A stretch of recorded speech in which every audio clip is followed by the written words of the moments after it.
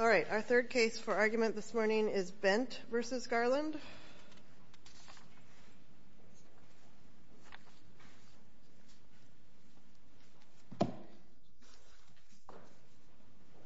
Good morning. May it please the court? Oh, waiting for, never mind. Sorry about that. Okay. Good morning. My name is Kari Hong. I am with the Florence Project, and I represent Petitioner Claude Bent. With leave of the court, I will reserve 3 minutes for rebuttal, and I'll watch my time. Thank you. I will talk about Pickering, due diligence, and then the remedy. Starting with Pickering, a vacated conviction will not have immigration consequences if it is based on a legal or constitutional defect. Here, the state court order expressly found that Mr. Bent had entered an involuntary plea in violation of the Fifth Amendment to the U.S. Constitution. The state statute, the state court order, and the stipulation prove that Mr. Bent's vacatur was based on a constitutional violation. Under Bolinas-Lucero and under Nath, this court has the authority to hold that Mr. Bent's vacatur was not granted to avoid immigration hardships and then has the power to terminate proceedings. The government is asking for remand, and they want remand for the BIA to investigate whether the California Penal Code 1473.7 can properly vacate a conviction based on the person's subjective beliefs. But there are many reasons why this is improper.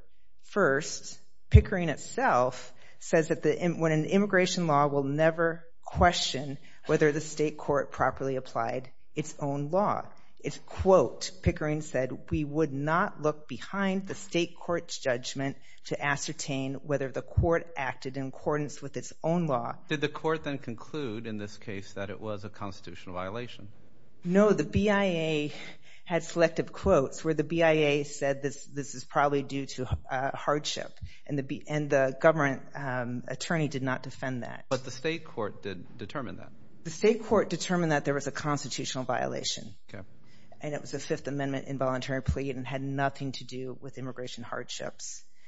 Now, the second reason why it's improper to remand is that the BIA has granted motions to reopen to people like Mr. Bent, who are lawful permanent residents, whose convictions had occurred years ago, and who recently obtained a state court order that vacated their conviction in full.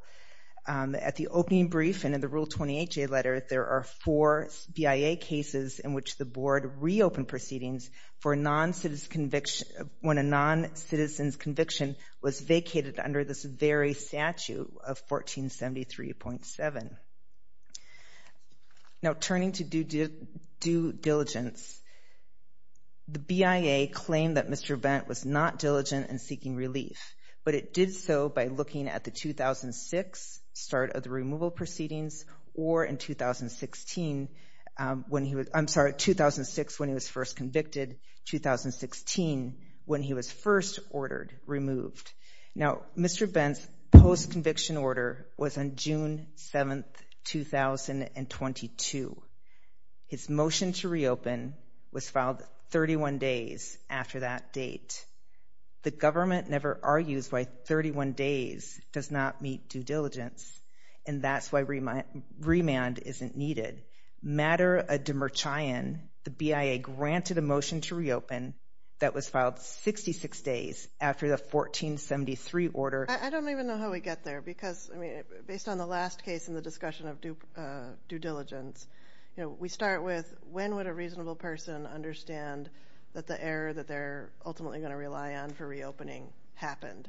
So here it's a similar one, right? Like, I didn't fully understand the immigration consequences that were going to happen from this conviction. You agree that's his ultimate error? No, there's something different, because in this situation, his conviction, he vacated his conviction, and that vitiated all grounds of removability. As a green card holder, he got his status completely restored. Now, the BIA has... What's the basis for him getting that relief, though? Wasn't it tied up into, I didn't understand the immigration consequences? It was, but it's post-conviction relief. And under the new regulation of... But that analysis asks us to, what is the ultimate error that you're relying on for reopening proceedings. What was that error, and when did you have reason to know about it? And the way I read the record in this case, the error ultimately is, I pled guilty and I didn't fully understand the immigration consequences of that choice. Am I wrong? With all due respect, there's a separate track for post-conviction relief that vitiates all grounds of removability. But my point is, the reason for why he got post-conviction relief was still that underlying, I didn't understand the consequences of pleading. Yes, right? And that error comes in effect on the date of the vacatur, which is in June 2022. And now, why doesn't notice of that problem come about when he knows that immigration proceedings are being brought against him because of that conviction? the BIA treats that differently. Under the new regulation, under subsection B, it says the movement exercised due diligence in pursuing the motion to reopen. So that happens after the vacatur is achieved, and that motion codifies the prior existence, the prior practice, which is under matter of Demirchayan, under matter of Limon Castro, where in that situation, Limon Castro granted the motion to reopen, filed 75 days after the 1473 vacatur, which was vacating a conviction that was 16 years old. I don't understand the argument and how it jives with Perez Camacho. Well, this is a different track when it goes. How so does it not jive with Perez Camacho? And Perez Camacho talks about reopening and due diligence in the context of reopening. And the analysis is, when did you have notice of the problem that ultimately leads you to want to reopen? State vacators are treated differently. In the Rule 28J letter that I filed yesterday, there's an October 23rd, 2023, or 2023 BIA decision. And in that decision, it says that if due diligence is part of the New York State criminal procedure, we defer to that because the state vacator, the state procedure inherently made that finding. So that argument would suggest that there is no due diligence requirement in seeking post-conviction relief. No, there is, but it starts once the vacatur has been issued. And Wait. The vacatur is the result of post-conviction proceedings. So if there's a due diligence requirement that you even get to post-conviction, like that you try to get post-conviction relief, it cannot be the vacatur as the trigger because that's the result of post-conviction relief. Under Braithwaite, the due diligence question, the DH says the person wasn't due diligent in filing a late appeal under the New York procedure. There, the BIA said we cannot substitute our judgment for the state court proceedings. And there they said they looked at the New York state law and said because due diligence is baked into the state criminal procedure, it was inherently part of the finding. Likewise here, under People Altori, the state court, the California says due diligence is baked into being granted the 1473 vacatur. So under the BIA precedent, I guess I see those entirely different. I understand there is a due diligence aspect to post-conviction relief, no doubt. But what we're talking about in this case is the due diligence requirement related to reopening, and those are not necessarily the same thing. Well, we're having a disagreement because I see it as, and not only do I see it, but the BIA treats vacators that vitiate all grounds of removability different. That those vacators are granted 16 years, 12 years, 18 years after the conviction, where the time doesn't start at the date of conviction, the time doesn't start at the date of removal, the time starts after the person gets the post-conviction relief. And say a little bit more about your case and the kinds of cases that, if you were here earlier, we were talking about in distinction. Why don't you do that? Yes, the difference is that here, when there's a post-conviction relief that occurs after a final order removal that vitiates all grounds of removability, the BIA treats that differently and gives it favored status. There, the BIA says that there's no time limitation. There's only one numerical limitation under the new regulation of C35A.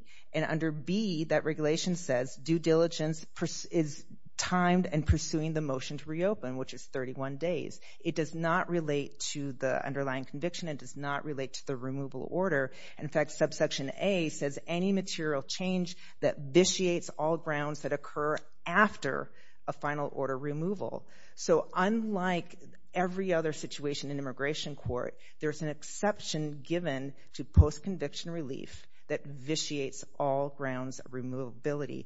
Not only is that in the regulation, but in the two cases, matter de Murchayan and matter of Limo Castro, there it was a 20-year-old conviction, but it was 66 days after the 1473 order, and there it was a 16-year-old conviction that was filed 75 days after the post-conviction relief. So Mr. Bent should be considered under the past practice of matter de Murchayan and under matter of Limo Castro, and his 31 days absolutely fall before the 75 days and they fall before the 66 days, which is treated differently than every other person.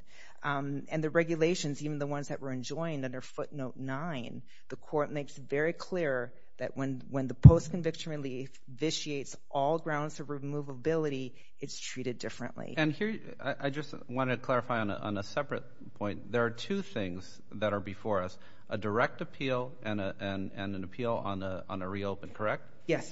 All right. So the due diligence discussion, in your mind, applies to both? No. Okay. It only applies to the motion of relief, and that's on the third point for remedy. Okay. If the court agrees with me on Pickering and believes and agrees with me on due diligence, the proper remedy is Bolinas-Lucero, which is to find that Pickering applies and then to remand to terminate proceedings.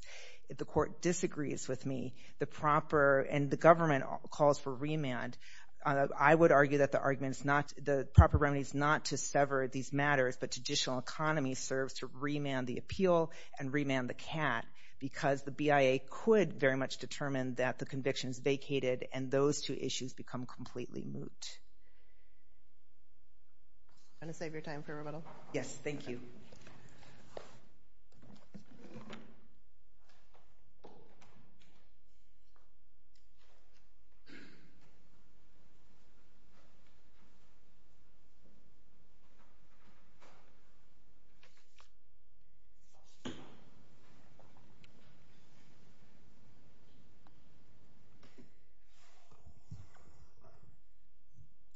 May it please the Court, Your Honors. Tim Remnitz on behalf of the United States Attorney General.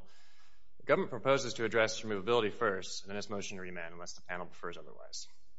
But starting with removability, this case has once before been before this Court to look at whether his attempted murder conviction, Mr. Bent's attempted murder conviction, constitutes a removable offense.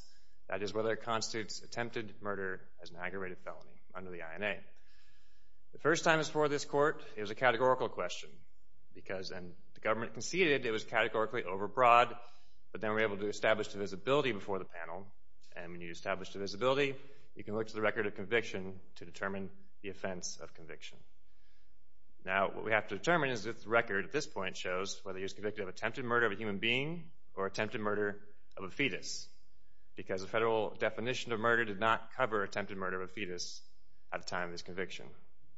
I think at this point, we have the plea colloquy, which was not in the record last time.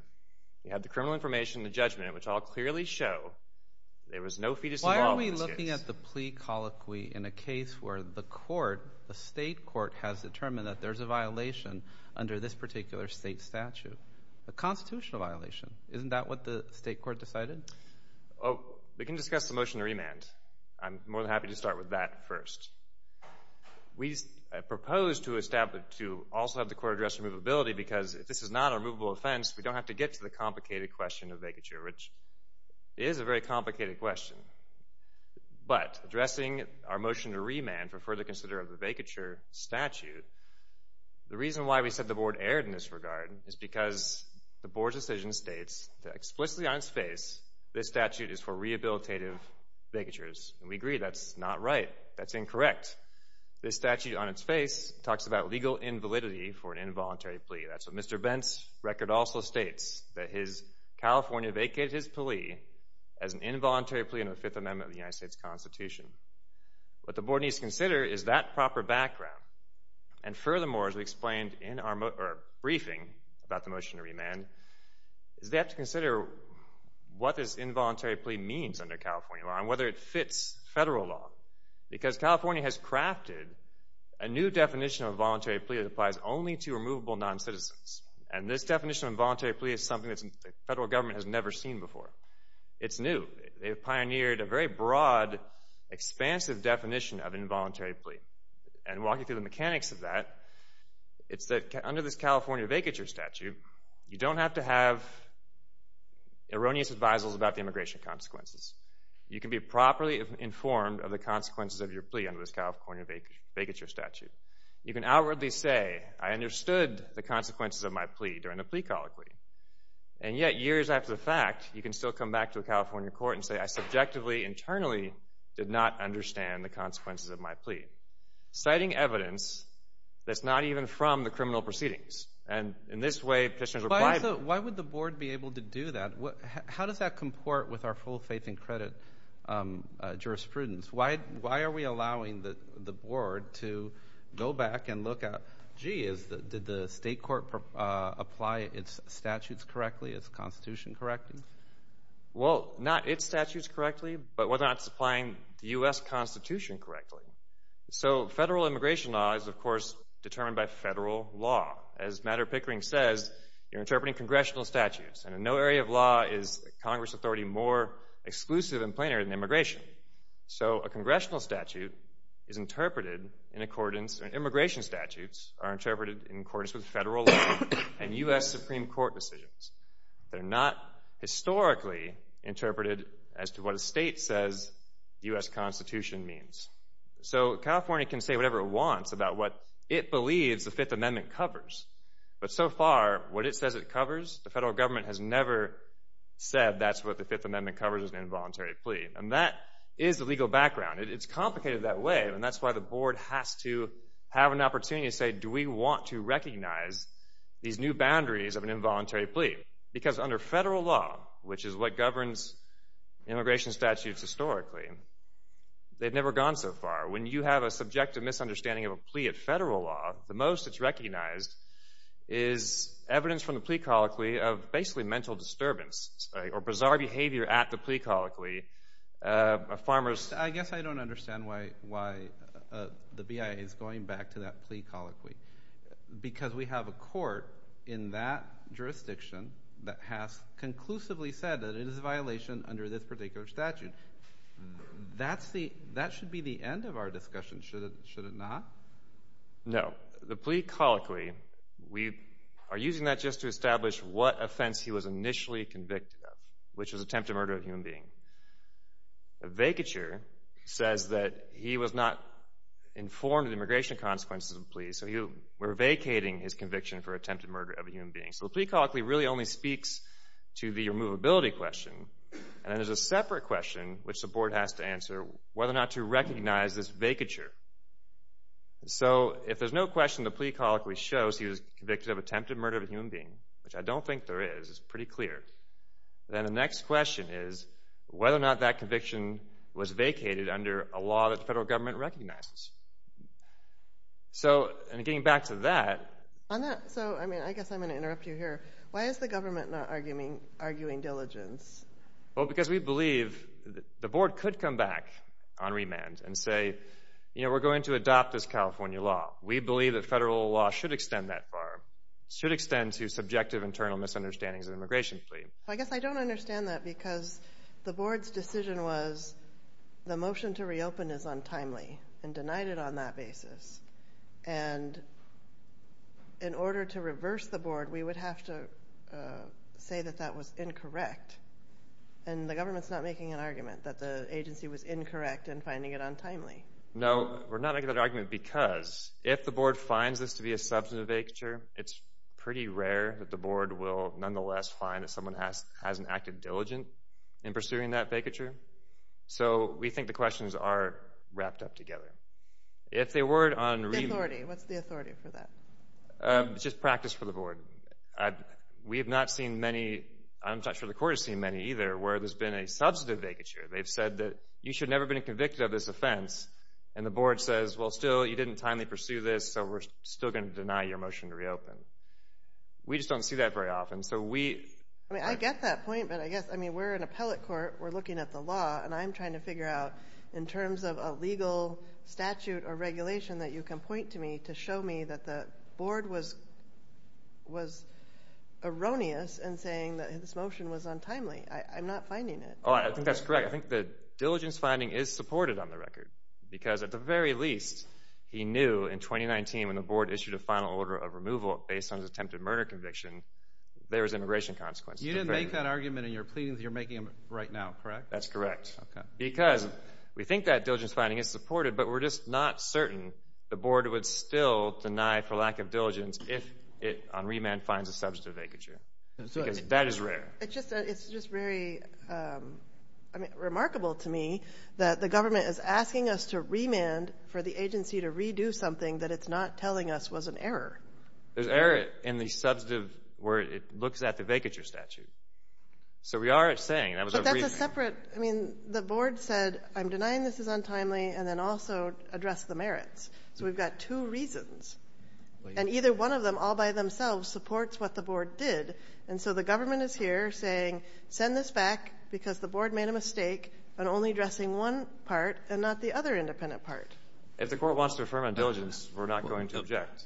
We just believe it's uncertain the board would come to that same conclusion if it was to find a substantive vacature. And waiver is probably the wrong word, but the government's kind of waiving its argument, even though it could make an argument regard to being untimely. It didn't do so.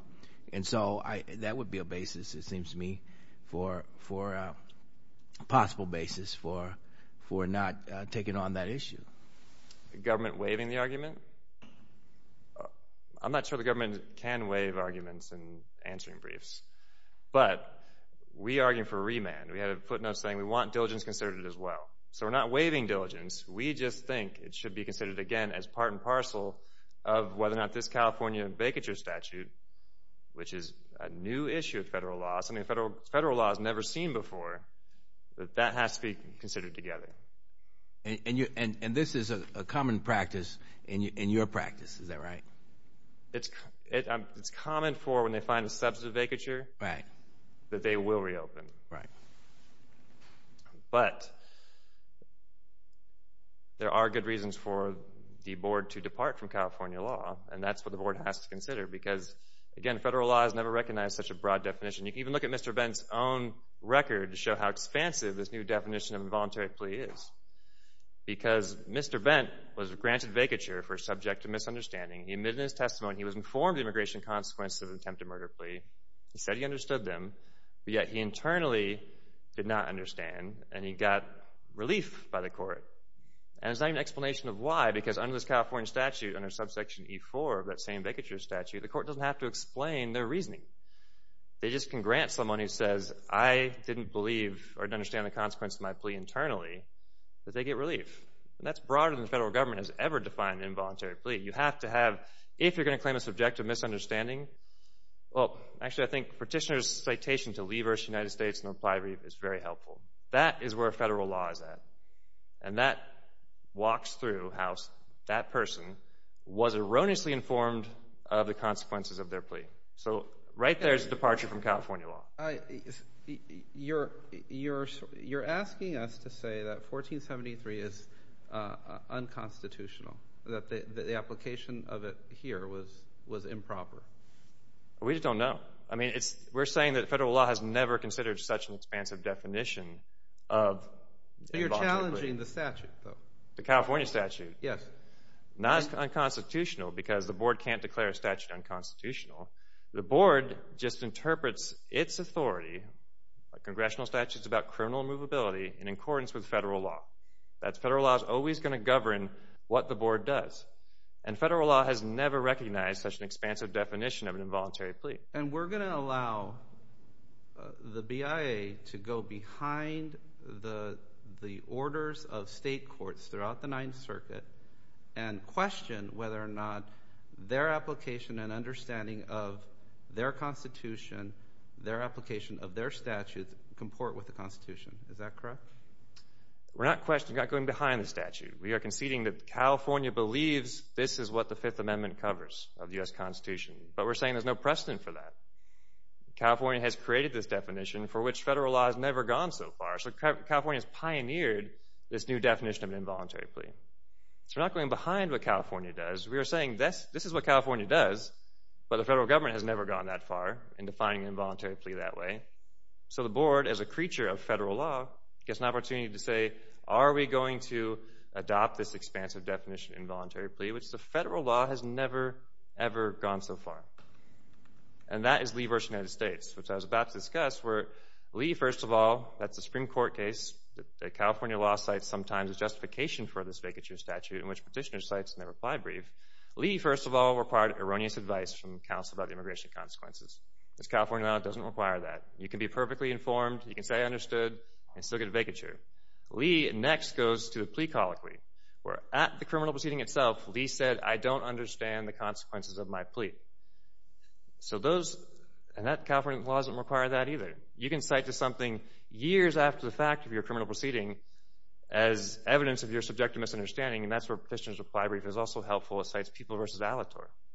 In that case, there was no erroneous advice about immigration consequences. And when it came to proving his subjective mindset, they cited the fact that he filed a naturalization application years after his criminal proceedings. Federal government, federal law at least, when it talks about involuntary pleas, has never so broadly allowed a criminal defendant to claim a subjective misunderstanding based on an application filed years after the fact. It always has to be something at the criminal proceeding saying a bizarre behavior or mental instability, that is objective evidence of someone's mindset at their plea hearing, not an application filed 10 years after the fact. And also, it has to be some kind of erroneous advice from counsel. So federal law has never gone so far as California. And moreover, the board's going to have to consider whether or not this California law invaded federal territory. I mean, it's legislating just for non-citizens. This is a law crafted for and applicable to only criminal non-citizens. Removing criminal non-citizens and defining when they're removable is the federal domain. I mean, I see my time is running out, but is there any further questions for the panel? It appears so. Thank you for your argument.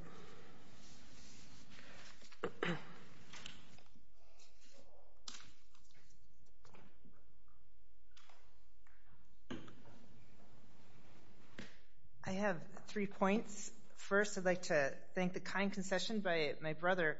As an officer of the court, that is my experience too. That for 20 years of practicing in immigration law, in the situation when the BIA receives a post-conviction relief for a lawful permanent resident that vitiates all grounds for removability, it just grants it without the discussion of the due diligence.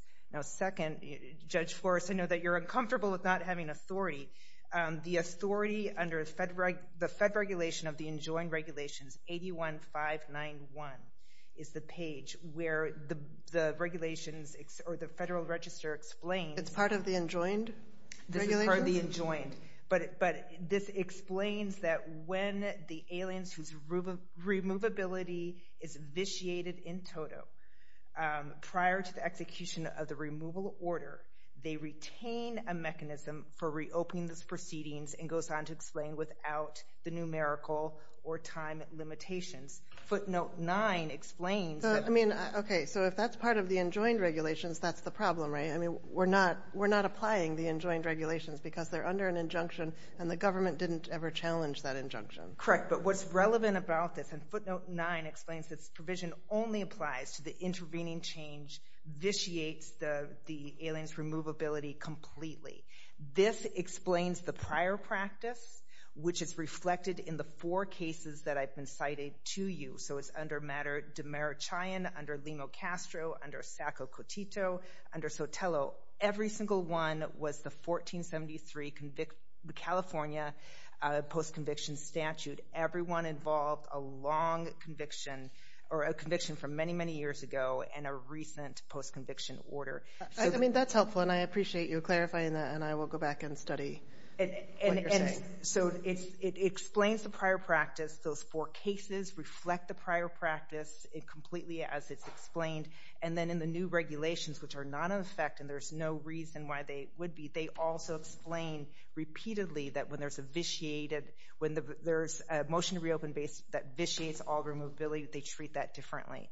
So just to give you comfort that this is treated differently by the board, it has been for decades, and it's contemplated even under the enjoined rule. They separated that out and codified it under C5.3 to make that a new rule, even under more restrictive regulations. And under the new one, when they're trying to ameliorate the more restrictive part, they contemplate retaining is the language that they use to keep that in place.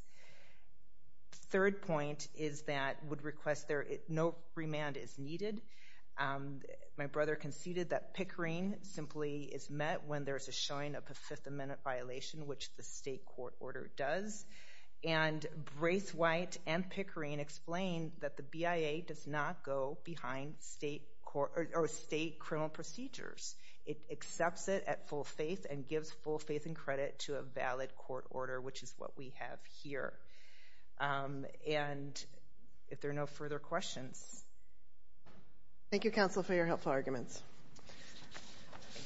The matter of Bent versus Garland is submitted.